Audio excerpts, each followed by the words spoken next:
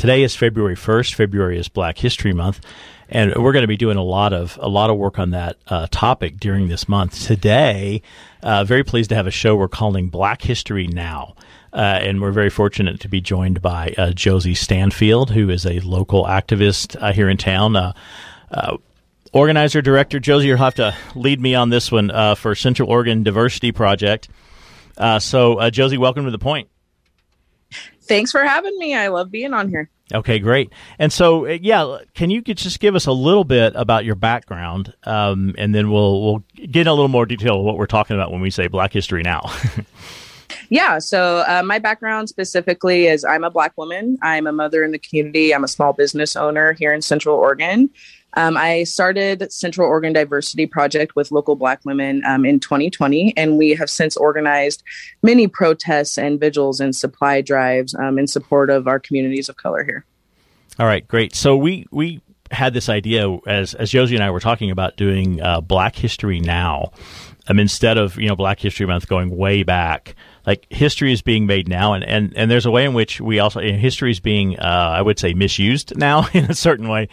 And so, for example, we have Justice Stephen Breyer retired, and Joe Biden has committed to appointing a Black woman to the Supreme Court. And do you want to start out there, Josie? Yeah, absolutely. Yeah, I just read the other day, it was announced that Biden is planning to nominate a Black woman to the Supreme Court. And this is huge. I don't know if people are truly grasping how big of a deal this is, especially for Black women in our country. But to have our voices heard and to be represented for the first time in that setting and in such an important setting is life-changing. It really is life-changing. And more importantly, it's history-making. And we're living that right now. Right. So the history books will write about this, the history shows, the history podcasts, et cetera. And so it is good. I mean, that's one of the things to talk about. Like, let's recognize that history is happening, Black history is happening right now as we speak, as we watch this unfold. Do you have any thoughts about, like, the kind of justice you'd like to see President Biden appoint or nominate? I would like to see him nominate someone that is going to truly be progressive and is really going to fight for the rights and the voices of people of color. I don't want, someone that's just going to be quiet. We need real representation, and we need someone to fight for us on that level. So I'm really hoping that he does nominate someone that's, going to go in there with no apologies, and they're just going to be blackety black every moment that they get. That's what I'm really hoping for. All right. Well, and I would hope that more than anything else, we get justice applied equally.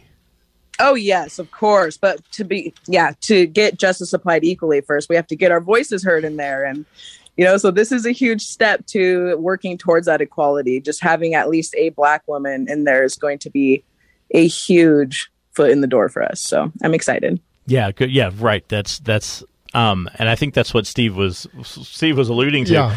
That idea, right? That concept. And I just want to say, I normally don't speak much in these interviews, but I do want to say that I have a personal favorite who is Sherilyn Ifill, and she is the director of the NAACP Legal Defense Fund, and that is the position that Thurgood Marshall held when he was appointed to the Supreme Court. So there's a great precedent there, and I like the idea of getting someone who's an actual right now practicing lawyer up there. What do you think about that? Yes. Oh, I think that's really important. I think, I think it's pretty obvious that we have a problem with the Supreme Court being mostly older white males. And so having someone that's in this now and is practicing now and is aware of what we are facing, especially issues of people of color, is just, it's going to change so much. And yeah. All right. So that's, there's some opposition, but maybe let's not get into that.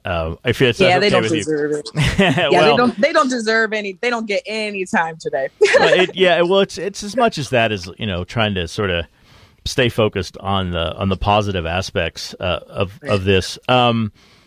So the other thing that we were talking about, and I know our conversation may flow all kinds of places from here, but is the way in which Reverend Dr. Martin Luther King Jr.'s words have been co-opted and misused to justify policies and laws that have the effect of discriminating against people of color.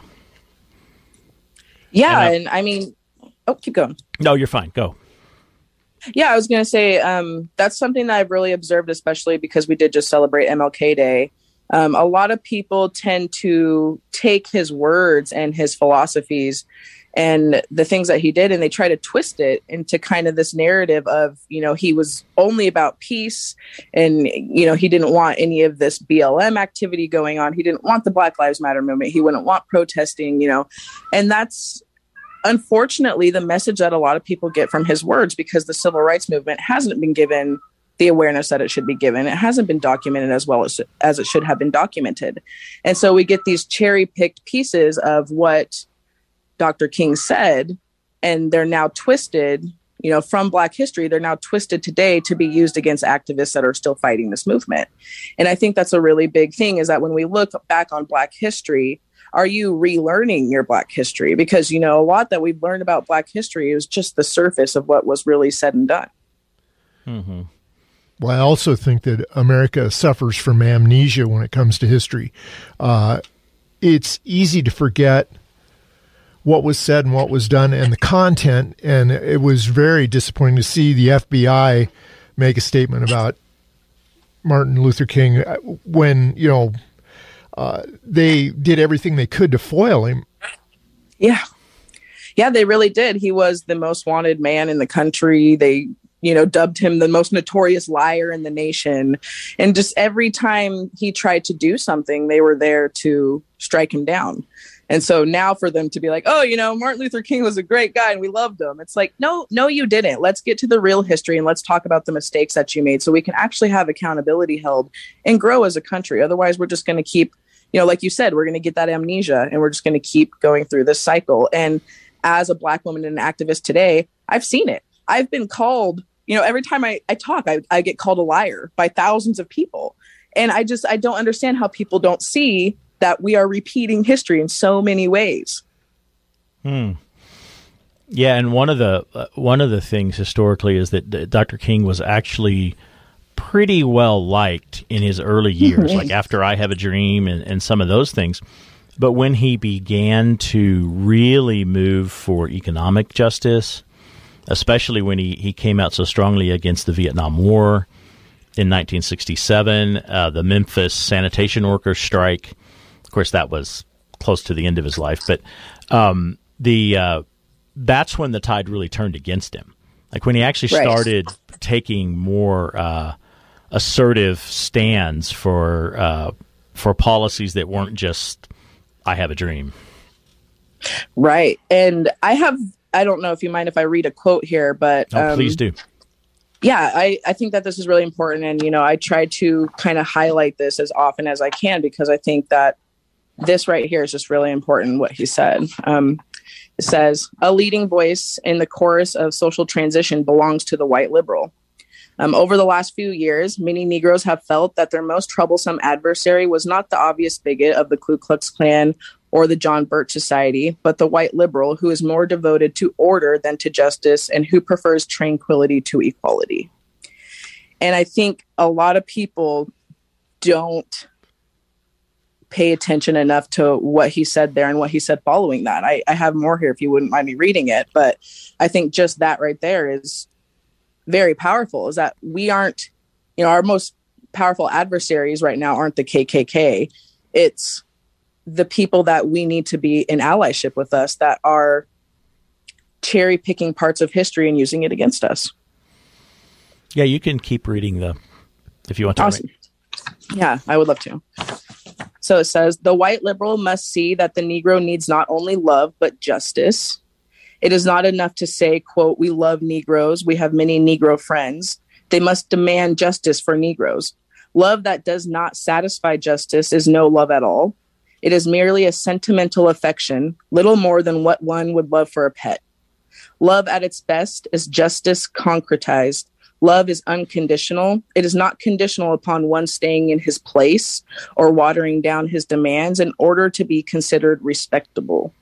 The white liberal must rid himself of the notion that there can be a tensionless transition from the old order of injustice to the new order of justice, because the Negro has not gained a single right in America without persistent pressure and agitation. Nonviolent coercion always brings tension to the surface. This tension, however, must not be seen as destructive. There is a kind of tension that is both healthy and necessary for growth.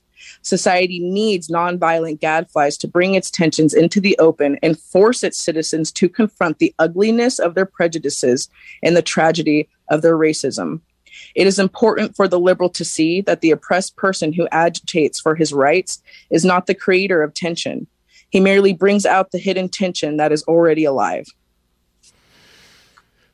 You know, it's hard to imagine what he was thinking at the time that he wrote all this stuff, but that's absolutely brilliant. You know, I don't think anybody could find fault with anything that was said in that particular piece. I truly don't think you can find any fault in that. And through my lived experience, you know, I keep this quote really close. I mean, it's more than a quote. It's a small excerpt of what he said, but I do keep it close because living in a community that is, you know, mostly white and having so few Black people here, I need this reminder that I'm not the enemy. I need the reminder that I'm allowed to fight for my rights. And that, you know, like you said, there's not a tensionless transition. That's not going to happen. And so, you know, these quotes that are cherry picked, not the one that I just read, but other ones that are cherry picked and used against activists, they're used to gaslight us and to make us feel like we are radical and violent and that we are causing this tension. And so, you know, these are the parts of Black history that are important to us, are things like this that were said by Dr. King, because this reminds us that what we're doing is necessary and that what we're doing is going to cause change. I think restraint is one of the most difficult things there is to keep from being sucked into and letting a situation become violent. And my hat's off to the people that were involved in the 60s. I don't know how they did it, honestly. Yeah, you know, and that's a big thing that Dr. King talked about, too, was nonviolence. And that, you know, nonviolence doesn't mean the lack of anger or the lack of frustration or the lack of agitation. You know, I've participated in many, many, many protests in the BLM movement, and I have never seen someone that I was protesting with just go up to authority and assault them out of nowhere. Or, you know, it's always been peaceful protests that we've had until we are countered by the violence of the authority that we're oppressed from. And so when people see, you know, on the news, they see these BLM protests and they're like, oh my gosh, all this violence, Dr. King would have hated this. There's so much violence. They're not seeing what was causing that violence, and that violence was caused from the authority that showed up and decided to demand that we water ourselves down and demanded that we leave and that we demanded that we don't exercise our American right to protest and gather. And so nonviolence, you know, when people see a protest and they see fights or whatever, automatically they're like, oh, this is a violent protest. It's on BLM. And that's not the case. You need to see what's causing this violence, and you need to see that the people who are out there protesting are nonviolent. Yeah, and it seems like, at least locally, the counter-protesters want to align themselves with the police. And if you are not engaging in violence, it's pretty hard for the police to align themselves with that particular situation. Yeah, and I think it's kind of unique here in Central Oregon as well, because a lot of the counter-protesters are the police. And so, you know, I've heard the saying before, why don't you see, I can't remember exactly how the quote goes right now. I don't want to get it wrong, but it's, you know, it goes along the lines of, why don't you see, you know, cops or Klan rallies and cops, you know, in the same thing. And it's because they're wearing the same uniforms.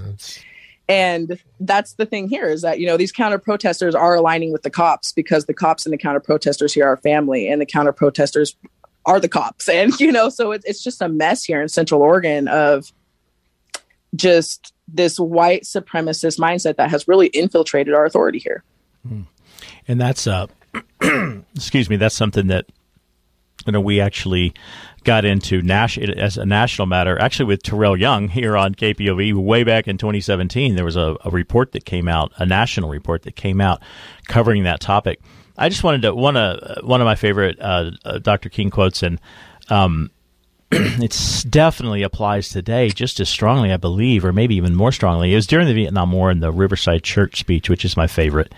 And I'm not going to get it exactly right, but it was any society that spends more on preparations for war than programs for social uplift is approaching spiritual doom. And I think I'm pretty close on that. And we're doing that right now. We're spending $700 billion on the military, and we're not providing programs for anybody, really. And that hits people of color much harder. Right. And so I'm wondering if you have thoughts on that in today's society. I mean, this was 1967, but it's still happening. Yeah, I mean, it's definitely still happening. We spend a ridiculous amount of funding on war. And yeah, like you said, I don't think that's changed at all. I think if anything, we're probably spending more now. And I think on an even smaller scale, it's important because when you get down into like city council levels, even the city councils are spending more on policing than they are on social programs that are going to uplift our communities. And so I think, you know, like spending a lot of money on war is a huge problem that we need to address. But as individuals, please confront your city council and take part in your city council meetings to make sure that the funding they're spending towards police, which in itself is a form of war to me, is going towards your communities of color and towards just your communities in general. We need more social programs. Overall, we just need plain more involvement from citizens. Yes. I live in Redmond, and I'm always disappointed when I tune into the city council meetings and see how low the turnout is to actually watch what our city council is doing. And the only answer there is to get more people involved. Yeah, I agree 100%. I see a lot of posts from Clifford Evelyn. He's a Black man and he's on the Redmond City Council.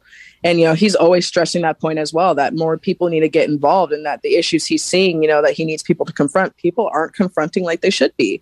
And so if you live in Central Oregon in Redmond and you don't know who Clifford Evelyn is, please go look him up and follow his page because he is a Black man and he is talking and you should be listening. Yeah. So, Josie, we've got about a minute left. That's it. These things go by so fast. Do you have anything else you'd like to add? I would kind of like to, you know, stress the main points that we went over today. Making yourself uncomfortable and relearning the history of Dr. King and what he said. Analyzing how you're using his words to potentially harm people today, people of color, specifically Black activists. And realize that you're living Black history now. You know, that's always so amazing to me that, you know, we see, and it's, you know, I don't even know what the word would be to explain it, but, you know, I see people from our community all the time that, you know, will share quotes from Black people, Black activists in the past. And they're like, you know, this is so amazing that they said this. And I'm like, you know, you have Black people in your community saying the same thing today, you know, and for some reason you don't look at the Black people today that are speaking as fantastically or as like almost unreal, you know, like they almost act like the Black people from the past, like Dr. King, weren't real and that they're these fantasy figures that they can just like reflect on. And it's like, no, they were real and we still are real. We're still here saying these things. So listen, if you can feel that empowered from Dr. King's words, then you need to listen to the Black men in your community just as well. If you can feel empowered by what Angela Davis says, then you need to listen to the Black women in your community just as well. Like, you know, Black history is happening now.